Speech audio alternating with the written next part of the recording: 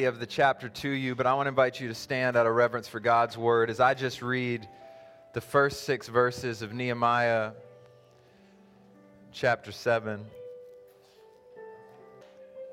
This is what Nehemiah records. He says, "When the wall had been rebuilt and I had the doors installed, the gatekeepers, singers, and Levites were appointed. Then I put my brother Hananiah in charge of Jerusalem, along with Hananiah, commander of the fortress, because he was a faithful man who feared God more than most. I said to them, 'Do not open the gates of Jerusalem until the sun is hot, and let the doors be shut and securely fastened while the guards are on duty. Station the citizens of Jerusalem as guards, some at their posts and some at their homes.' The city was large and spacious, but there were few people in it, and no houses had been built yet.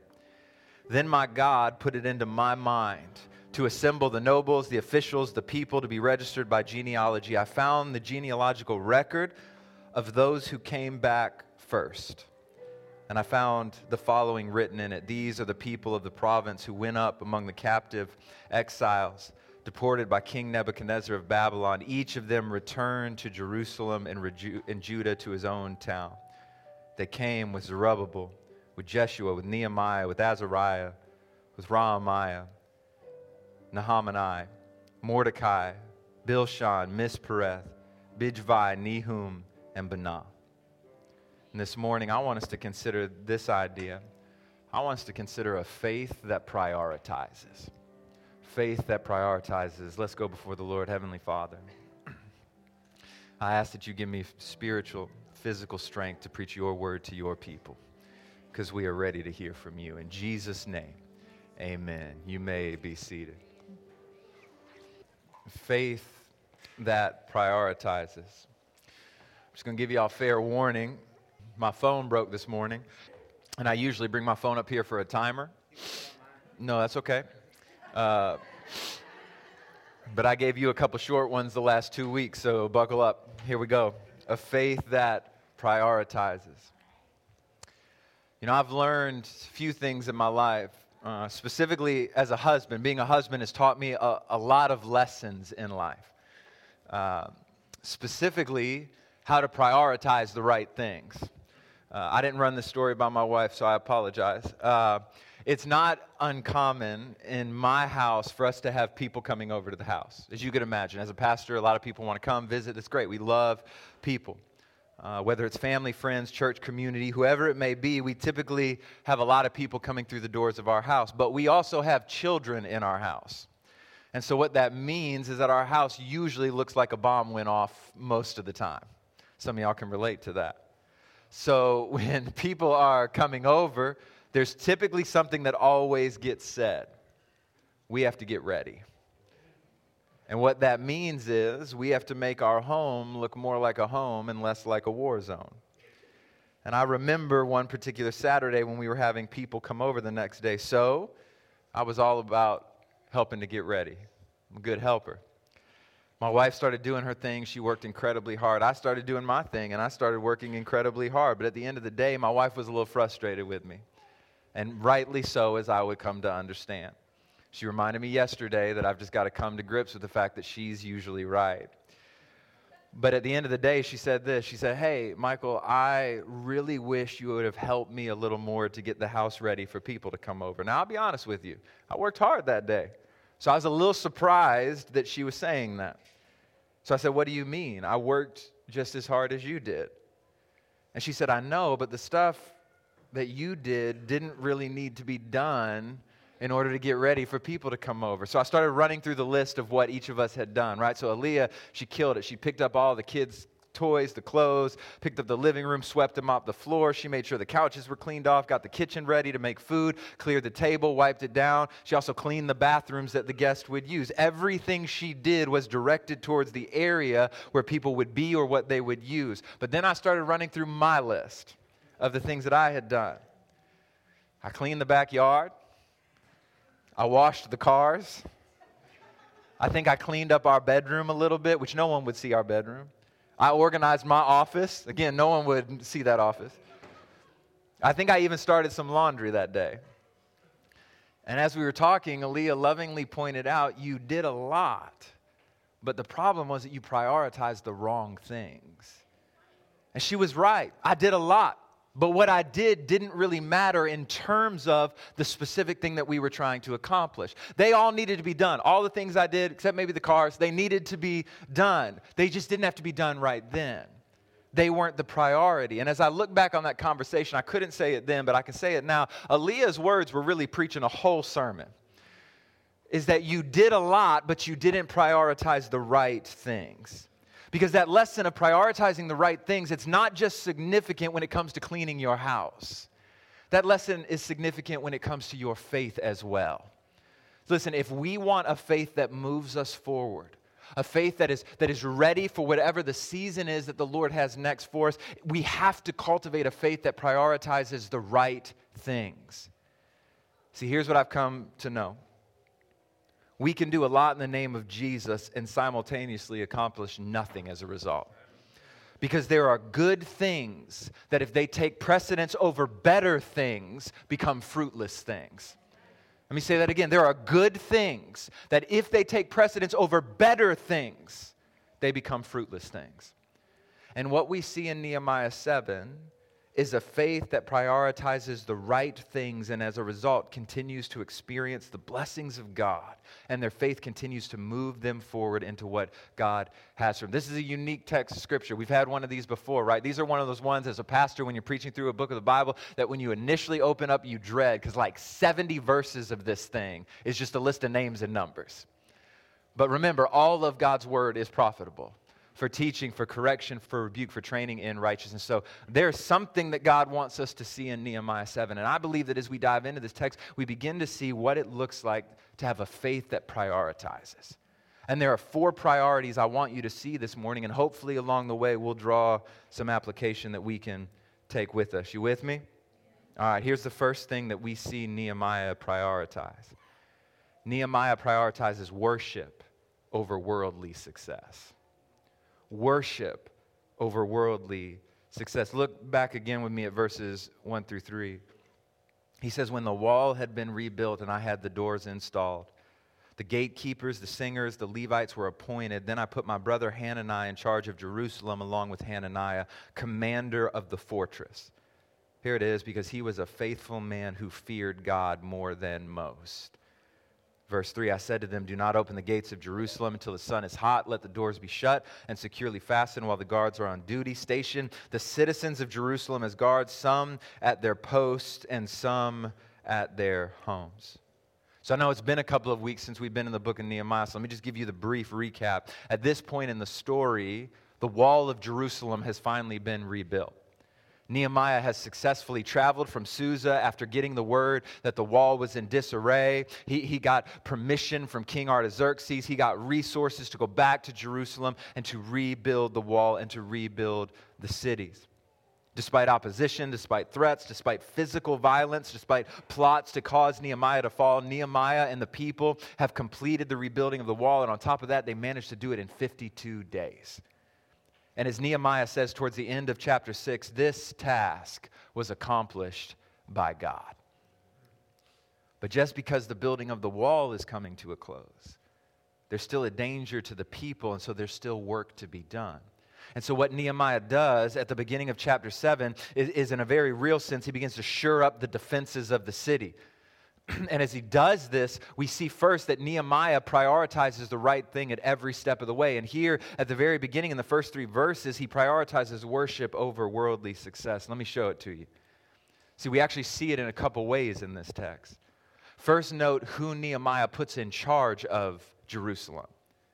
It's Hananiah, his brother. Now, we're first introduced to Hananiah in chapter 1, verse 2. Do you remember? Hananiah, one of my brothers, arrived from men from Judah, and I questioned them about Jerusalem and the Jewish remnant that had survived the exile. It was Hananiah at the beginning of the story that goes to Nehemiah when he's in Susa and gives the report of what's going on in Jerusalem. Now, little technical work here. There's some debate as to whether or not Hananiah and Hananiah, both there in verse 2, are different people or the same person. If they're just 2 names for the same brother. I'll tell you where I land. There are reasons in the text I believe this. I'll be happy to share it with you after the service. It's not important for our sermon this morning. I think that Hananiah are the same person. So I'm just telling you, that's why I'm referring to just one single individual here. I could make my case later, but even if it's two people, it doesn't change the point, so praise God. Because what is most significant is not whether it's one or two, but what Nehemiah says about him at the end of verse 2. Why he gave him the position. Did you see it? It says that he was a man who feared God more than most.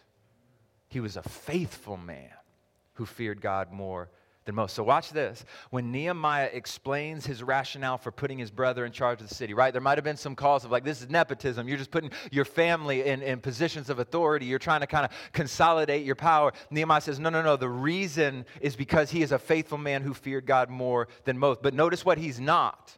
It's not that he has extensive background in government. It's not that he's a tried and true politician who knows how to work both sides of the aisle. It's not that he had proven to have a successful track record of running a business. And here's the thing, Nehemiah had those people. Because remember who was part of the building process in chapter 3? You had priests and nobles, you had officials and leaders, you had merchants and rulers and businessmen. You had people that had these skills. Nehemiah could have chosen them. But no, Nehemiah chooses his brother, and not simply because he's his brother. He was chosen because he had a track record of being a man who feared God more than most. Nehemiah could have looked at those with worldly accolades and said, that's what we need. But instead, Nehemiah looks to the man who is seasoned in worship and says, that's what we need. Because what Nehemiah understands is something that we have to understand, is that if you want physical work to have spiritual significance, that work cannot be divorced from genuine worship. That if you want physical work to have spiritual significance, that work cannot be divorced from genuine worship. And what Nehemiah was trying to accomplish, remember, was more than simply the physical work of rebuilding the city. What Nehemiah was trying to accomplish was more than simply providing protection for a people. Nehemiah was attempting to glorify God by removing the disgrace of his people and the disgrace of the city. This is a physical work with spiritual significance. Therefore, what is needed, more than simply people who know how to work, is people who know how to worship. Listen, as a pastor, I understand this, because here's the thing. We were blessed. Y'all have some amazing pastors at the church. I'm not talking about me, I'm talking about the other three, okay? You have amazing men who love Jesus. But can I tell you what we looked at first with them? It wasn't their rhetorical skill. It wasn't their ability to parse all the languages. It was if these men knew how to love Jesus really well. Because we could teach the rest of it. I can teach you how to preach a sermon. Take anyone in here, give me a week. I'll teach you how to preach a sermon. But I can't make you love Jesus. I can't make you worship. But there's more even in the text, right? This truth is exemplified further back in verse 1, that Nehemiah prioritizes worship over worldly success. Look at verse 1. It says, when the wall had been rebuilt and I had the doors installed, here it is, the gatekeepers, the singers, and the Levites were appointed. These are spiritual positions. The gatekeepers and the singers are positions of service in the temple. Furthermore, the Levites were the tribe where all the priests came from. So watch this. Nehemiah takes the people who are used in temple worship and places them on the wall. Verse 3, and I said to them, do not open the gates of Jerusalem until the sun is hot. Let the doors be shut and securely fastened while the guards are on duty. Station the citizens of Jerusalem as guards, some at their posts and some at their homes. These religious leaders were to guard the wall and then appoint other citizens to guard as well. So here's what I'm trying to get you to see. The people that Nehemiah sets up as the ones who are to guard Jerusalem, the ones who are to watch over the people, are not the ones who are the most physically fit. They're not the ones who are tried and tested battle veterans. They are not the ones with a unique propensity for violence and warfare. Because ultimately, that's what they're going to need. They got to be ready to fight. But no, Nehemiah takes people who are used to promoting worship. Again, because what matters more to Nehemiah than those with the worldly accolades, those who are the politicians, those who are good at battle, those who look the part through earthly wisdom. What matters more is those who are fixed and focused on the worship of God. And what Nehemiah is revealing is that above all else, worship matters. Here's what I'm trying to get you to see this morning. Often in the day in and day out activities of our life, we prioritize the wrong thing. We pursue the promotion, we pursue the recognition, we pursue the goals, we pursue comfort and safety at the expense of worship. And listen, I'm not saying that any of those things are bad things. Pursue that promotion. Pursue the recognition. Pursue the goals that you have. Pursue comfort for your family and some sense of safety, but never at the expense of worship. Because I got to be honest with you, this first point was a little deceptive. I started off with deception. I'm sorry. Because what I did was pit worship against worldly success. But I just got to be fair. Pursuing worldly success at all costs is worship. It's just worshiping the wrong thing. Valuing the things of this world above the things of the kingdom of God, it is worship. It's just worshiping the wrong thing. The question is not, are we worshiping? The question that we have to answer this morning is, what are we worshiping? So let me pause and just put my little pastoral plea in there for you. I don't know what you're worshiping this morning, but I'm going to kind of give you a little push. It's why you keep me around. It's why you pay me the big bucks, right? I got to be a pastor for a minute. I want to suggest to you this morning that worshiping God is the best thing that you can do with your life. I want to propose to you that it also just makes the most sense rationally. Why worship the things of this world when you can worship the one who holds this world in his hands? Why worship the wealth of this world when you can worship the one who owns the cattle on 1,000 hills? Why worship the praise of this world when the God of eternity offers to rejoice over you? What I'm getting at is, don't settle for lesser worship. And a faith that is moving forward is a faith that prioritizes the worship of God in the everyday, day in and day out patterns and rhythms of your life. And let me be clear, I'm not just talking about prioritizing Sunday morning. Like, please do that. I'm glad you're here. But I'm talking about that we prioritize, like, I'm going to get in the car and drive for the glory of God. I'm going to go to work and I'm going to work for the glory of God. I'm going to raise these rascal little kids for the glory of God. I'm going to be friends for the glory of God. I'm going to date for the glory of God. I'm going to be married for the glory of God. I'm going to go play basketball for the glory of God. I'm going to read for the glory of God. I'm going to write for the glory of God. I'm going to think for the glory of God. Everything is for the glory of God. We prioritize worship. Because here's something amazing about it. You know that sometimes when you prioritize worship, some of the questions you have about your life will be answered for you. You know what conversation I have more than any other conversation as a pastor. It's not just with you all. I'm not mad about this conversation. It's a great conversation. I'll have it. You need to have this conversation, call me this afternoon. But that just tells me you didn't listen to what I'm about to say. But anyway, the conversation that I have is people saying, I'm just trying to figure out what the will of God is for my life in this decision. My wife and I have sat with people who are trying to figure out what the will of God is for their life when it comes to their relationships and with marriage. We've sat with people who have are making career decisions of, I'm trying to figure out what God's will is. You know, sometimes I think we overcomplicate the will of God. I really do. I'm not convinced that God has one path that you're supposed to walk, and if you don't, you are being unfaithful. I think sometimes God just asks the questions, what can you do with the choices before you that will bring me the most glory? Whichever one will let you worship the most, go do that thing. Like, I'm just going to tell you, I'm going to give you some insight. I'm not a believer that, like, the Lord had a soulmate for you. I think the Lord had a soulmate for me the moment I said I do. Up until that point, it was open air. And I think that there are plenty of people that I could have worshiped God well with by marrying. But the reason I married my wife is because I can worship the Lord best with her. And sometimes we've got to think in terms of, what can I do to bring God the most glory? Not what's going to get me the most money, not what's going to further my career. What can I do right now that will bring God the most glory? That's prioritizing worship. So Nehemiah shows us a faith that prioritizes worship over worldly success. But here's the second priority he shows us. Nehemiah prioritizes people over projects. People over projects. Look again at verse 4. It says, the city was large and spacious, but there were few people in it, and no houses had been built yet. This is a very interesting verse, because this verse reveals to us a few significant things. First, it tells us a little bit about the city. Jerusalem was still big and somewhat desolate. The temple was rebuilt. Ezra and them did that. The walls have been rebuilt. There's no houses. There's no businesses. There's no sewage. It's just walls and a temple, and it's open. So it's a big city. But second, it tells us that there are not a lot of people in the city because it's spacious. It's open. Remember, this is just a remnant that has returned to Jerusalem. And many of those who had returned to rebuild, remember, they left wives and children at home to come and rebuild. So the city wasn't full by any stretch of the imagination. But third, it tells us that there's more work to do, as we just mentioned. There's no houses built yet. That's coming later in Nehemiah. There are no shops. There's nothing that makes this a city other than a temple and some walls. There's no permanent dwelling places. The city is in progress. So here's my question. If that's the state of Jerusalem, open, poorly populated, and incomplete, why take so much time and resource to protect the walls and the city that wasn't even fully rebuilt yet? Here's the answer. Because there were people in the city. And the people in the city mattered more to Nehemiah than the city itself. The people mattered more than the project.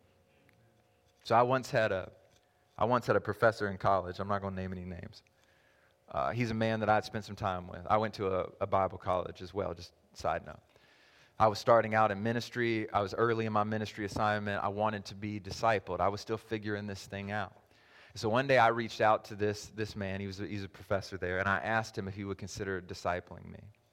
I'll never forget his response. This is what he said.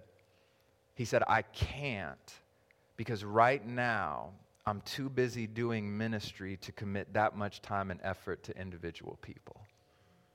Now, I'll be honest with you. When I heard that, initially that response bothered me, but I couldn't definitively tell you why it bothered me. But the more I've thought about it, the more I've grown in my understanding of Scripture and what ministry actually is, the more I think I understand why it bothered me so much when I heard it. You see, ministry ceases to be ministry if people are forgotten along the way.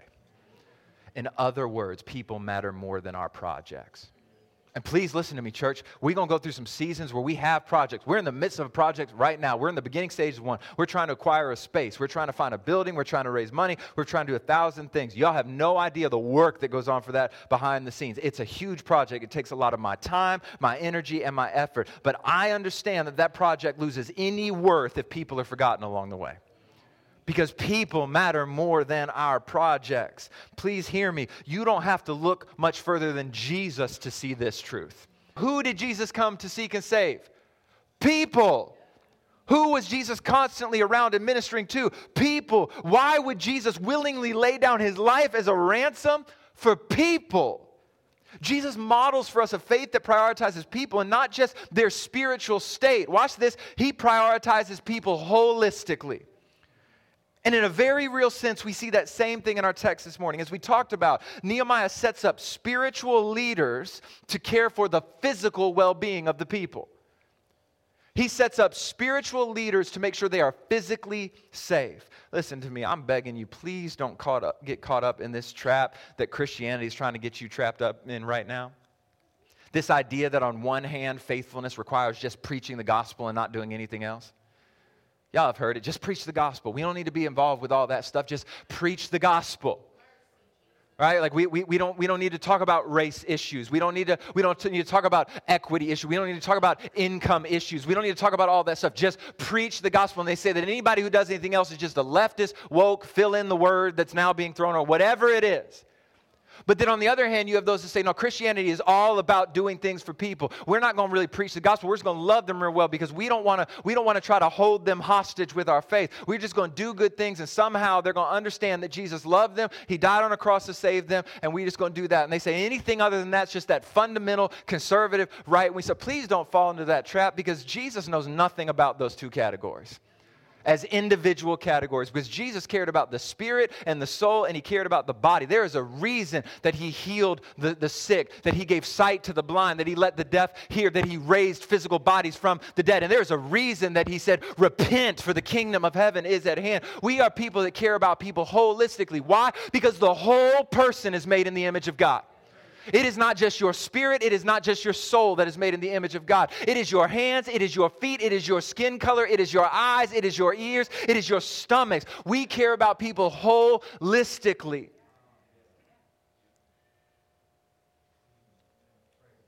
Don't fall into the trap of thinking that it has to be either or, because if it's either or, it's unfaithful. It's both and. And Nehemiah models that here. Jesus models it in his ministry. We have to care about people holistically. We feed the soul and the stomach. We bandage the physical wounds and we offer a balm for the wounds that we can't see. We care for people in physical distress while offering spiritual deliverance. Why? Because the whole person is made in the image of God. So we see Nehemiah prioritize worship over worldly success, people over project. But here's the third priority of Nehemiah. Nehemiah prioritizes remembrance over revolutionizing. Remembrance over revolution. So let me explain what I mean here. There is a tendency, I feel it as a pastor, but there is a tendency for many to want to revolutionize the faith.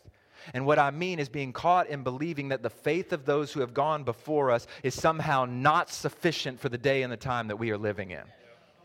Right? To believe that we have to somehow become more creative with how we do church, more entertaining in our gospel presentations. We have to revolutionize how we think about the church and our mission in the world. Now listen to me, I want to be clear. I am not saying there's not a place for contextualization. There absolutely is, right? We want to remove barriers. We bring the gospel in different ways into different settings. We contextualize the message, but we don't need a new message. I'm also not saying that we got to look back and think that the church has always gotten everything right, because they haven't done that either. But what I am saying is that we need remembrance more than we need revolution in the church. Let me give you an example of what I'm talking about. I read an article recently with this headline. The headline's enough probably for you. But it says, "Is gathering together as the church becoming obsolete?"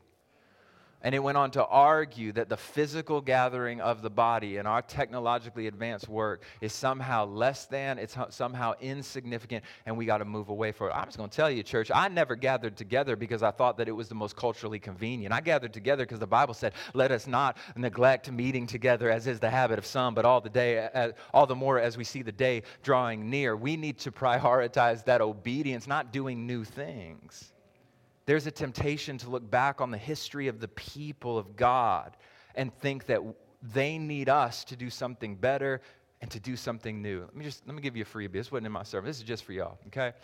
I once had somebody tell me, and I think they're right, that if you come up with something new in the faith, after 2,000 years of faithful brothers and sisters, you're probably a heretic anyway.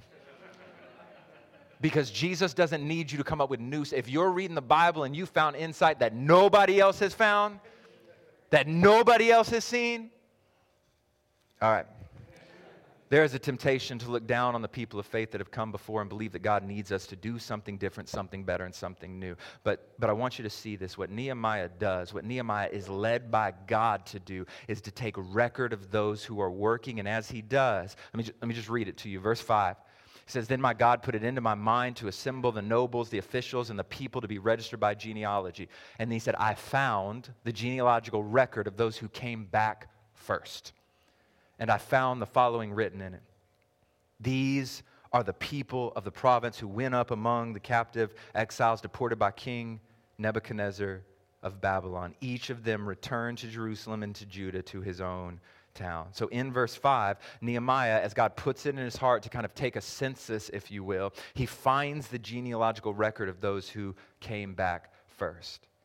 Those who came back from exile decades before and faithfully served and rebuilt the temple. And watch this, the rest of chapter 7 is Nehemiah recording the same thing that's found in Ezra 2. It's the exact same list.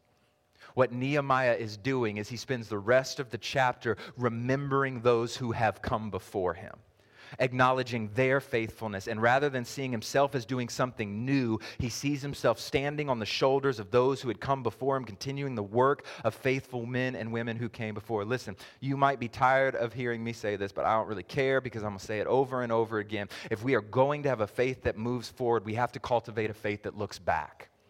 That looks back on the faithful men and women who came before us and who made much of the glory of God. There is a reason, church, that all throughout Scripture you have countless list after list after list of people's names. There is a reason that Nehemiah spends nearly all of this, the remainder of this chapter, on the people who have come before him. It is a testimony to the fact that they aren't the first faithful people. Because let's be honest, we can have that Elijah on the mountainside moment too, right? God, ain't nobody left but me. Nobody else has been faithful. Nobody knows what it's like to try to serve you, to try to minister to these stiff-necked people. It's just me. I'm all by myself.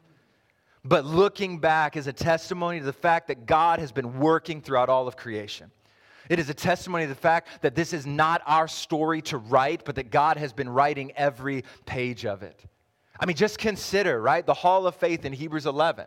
Almost an entire chapter looking back. By faith, Abel offered to God a better sacrifice than Cain did. By faith, Enoch was taken away, and so he did not experience death. By faith, Noah, after he was warned about what was not yet seen and motivated by godly fear, built an ark to deliver his family. By faith, Abraham, when he was called, obeyed and set out for a place that he was going to receive an inheritance. By faith, even Sarah herself, when she was unable to have children, received power to conceive offspring, even though she was past the age, since she considered that the one who had promised was faithful. By faith, Abraham, when he was tested, offered up Isaac. He received the promise, and yet he was offering his one and only son. By faith, the walls of Jericho fell down after being marched around by the Israelites for 7 days. By faith, Rahab the prostitute welcomed the spies in peace and didn't perish with those who disobeyed. And then you get to the end, and it says, and what more can we say? Time is too short for me to tell you about Gideon, Barak, Samson, Jephthah, David, Samuel, and the prophets, who by faith conquered kingdoms, administered justice, obtained promises, shut the mouths of lions, quenched the raging fire, escaped the edge of the sword, gained strength and weakness, became mighty in battle, and put foreign armies to flight. Women received back their dead, raised to life again. Others were tortured, not accepting release, so that they might gain a better resurrection. Others experienced mockings and scourgings, as well as bonds and imprisonment. They were stoned, they were sawed in two, they died by the sword. They wandered about in sheepskins and goatskins, destitute, afflicted, mistreated, and the world was not worthy of them. They wandered in deserts and on mountains, hiding in caves and holes in the ground. Why is all of this in the Bible? So that you would be forced to look back and remember. Remember what? It's not primarily about remembering how great these people were. It's not primarily about remembering how great their faith was. It's about remembering how great the God they place their faith in is. That through simple obedience, God can do incredible things. We look back at the faithfulness of people, even this simple list in Nehemiah 7. And we remember how faithful God has been to his people when they are willing to simply obey and do what he has called them to do. God doesn't need you to do something new in order for him to show off. God's good at showing off all by himself. What God wants from you is to do simply as Jude 3 says, to contend for the faith that was delivered to the saint once and for all. Just be faithful. And often we see the faithfulness of God through the faithfulness of God's people. Because it's not just the saints in the Bible we look at. We need to remember those who came before us who reformed the church when it was corrupted by greed and self-serving pride and idolatry, and their simple commitment and obedience to the Word of God sparked the faith tradition that you are a part of. We need to remember our brothers and sisters who labored in Asia in the face of imprisonment and persecution and death, and their simple commitment of refusing to be silent when God had called them to proclaim the excellencies of the one who called them out of darkness into his marvelous light. Their faithfulness and blood has nourished the soil where the gospel is right now taking root at a pace faster than anywhere else in the entire world. We need to remember our brothers and sisters in the antebellum South who, when faced with slavery, chains, and pure brutality, refused to stop crying out their praises to the God who had delivered once and they believe would deliver again. And God used their refusal to be broken to force a nation to recognize the evil of slavery. Let me again just be clear. We don't look back at these people. We're not looking for a testimony of their greatness, but a testimony to the faithfulness of God when people refuse to depart from his ways. We don't need something new. I don't know, church. My faith still clings to an old rugged cross.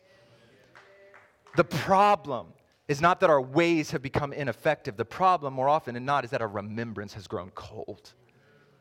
Because my God can still make a way where there is no way.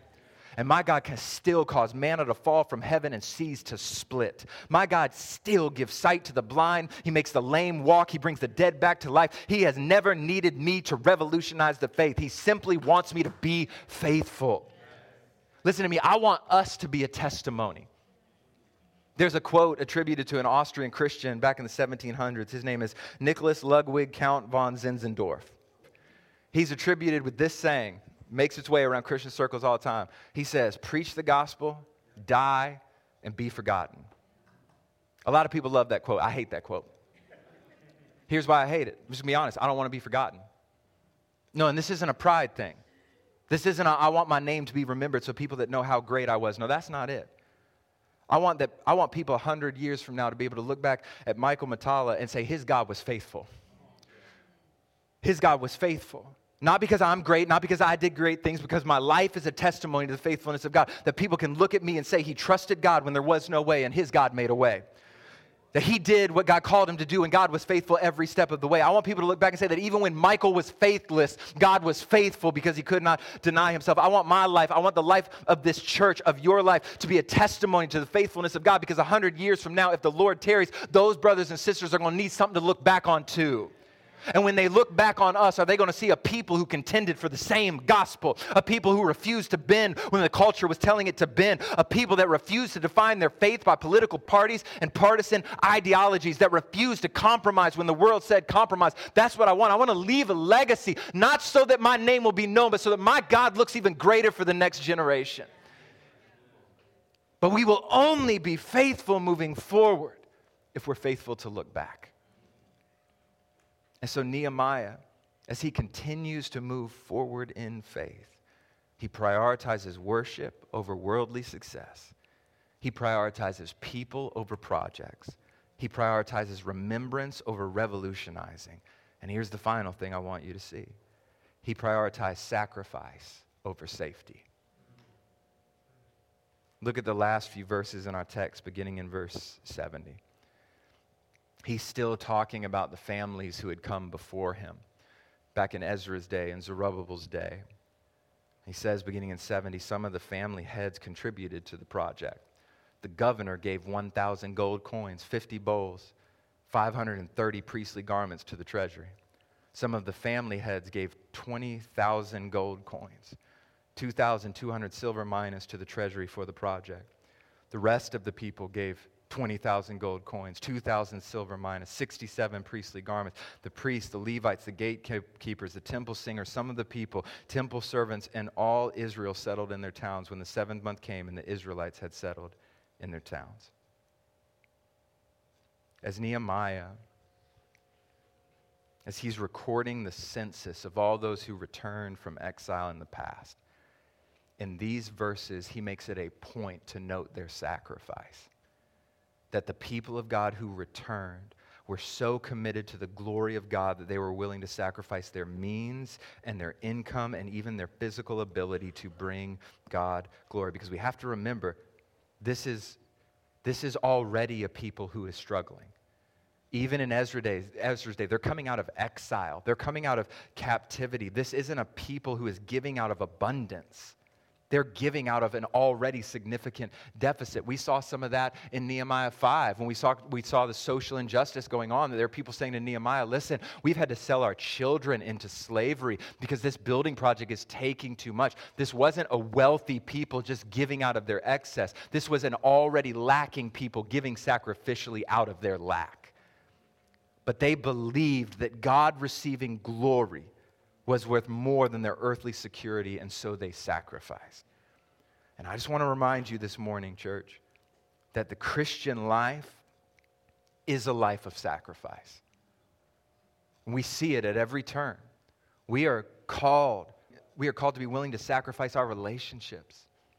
Anyone who come after me must deny mother and father and brother and sister. We're called to sacrifice our energy and our abilities.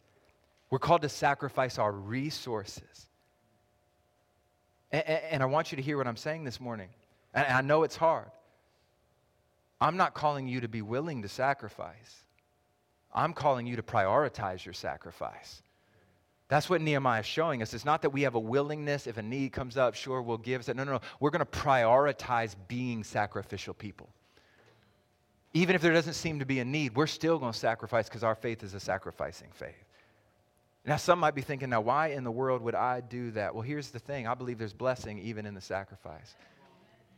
I'm going to shoot you straight. This is a hard one for me, but I'm going to say it anyway. Because here, let me tell you why.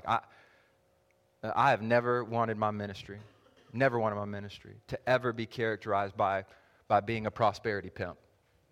That ain't it. And so there's a hesitancy, right, to kind of talk about money and God's blessing because it's been hijacked for such wrong things. But sometimes you just got to call a spade, and the Bible tells us, test God and see if he doesn't outgive you back.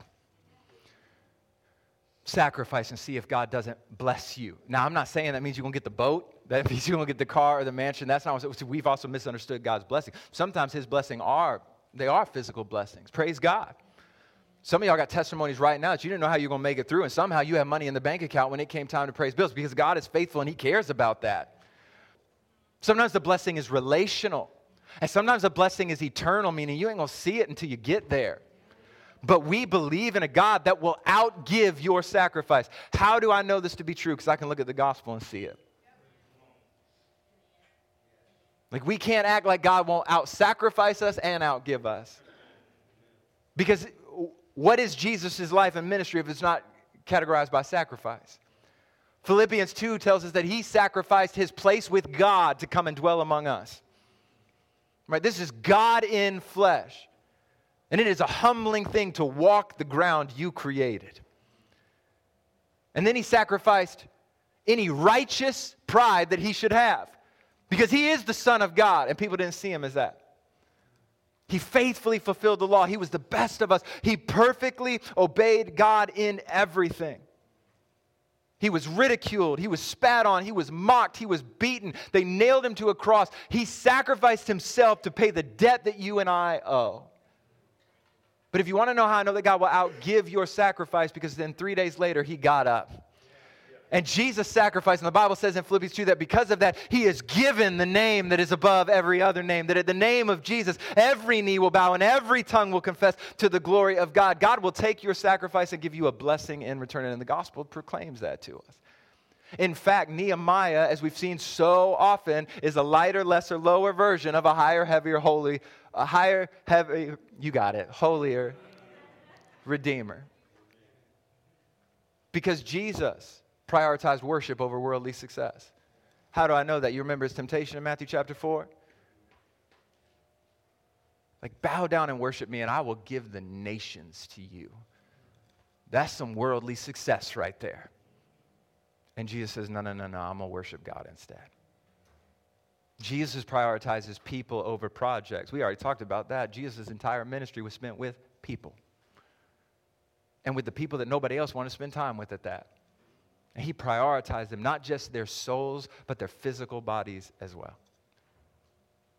Jesus prioritizes remembrance over revolutionizing. Now here's the thing, Jesus gets a pass on the revolutionizing thing because he did revolutionize the faith, amen? It's a new covenant inaugurated by Jesus. But even he still models remembrance. He remembered Elijah and Moses. How do I know him? Because he let them see the promise that he had made in the Old Testament on the Mount of Transfiguration.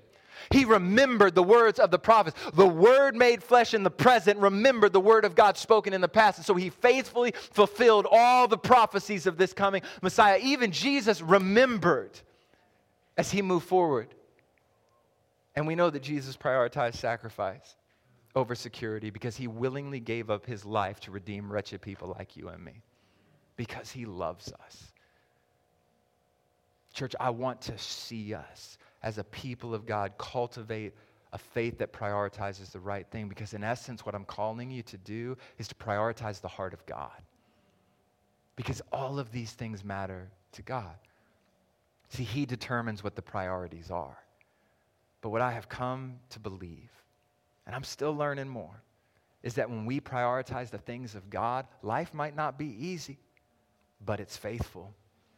And there's a blessing that is awaiting those who are willing to be obedient to God. Let's pray together. Heavenly Father, God, I thank you so much for your word. I thank you, Lord, that every word of Scripture matters and that you have decided to see fit to communicate to us. And God, I thank you for the example of those who have gone before us. I thank you for Nehemiah, his faithfulness in prioritizing the right things. But even more than Nehemiah, I thank you for Jesus, who is the perfect example of what it looks like to worship you, to prioritize people, to remember your faithfulness, and to sacrifice even if it costs security. God, let us be a people that has a faith that is moving forward. In Jesus' name, amen.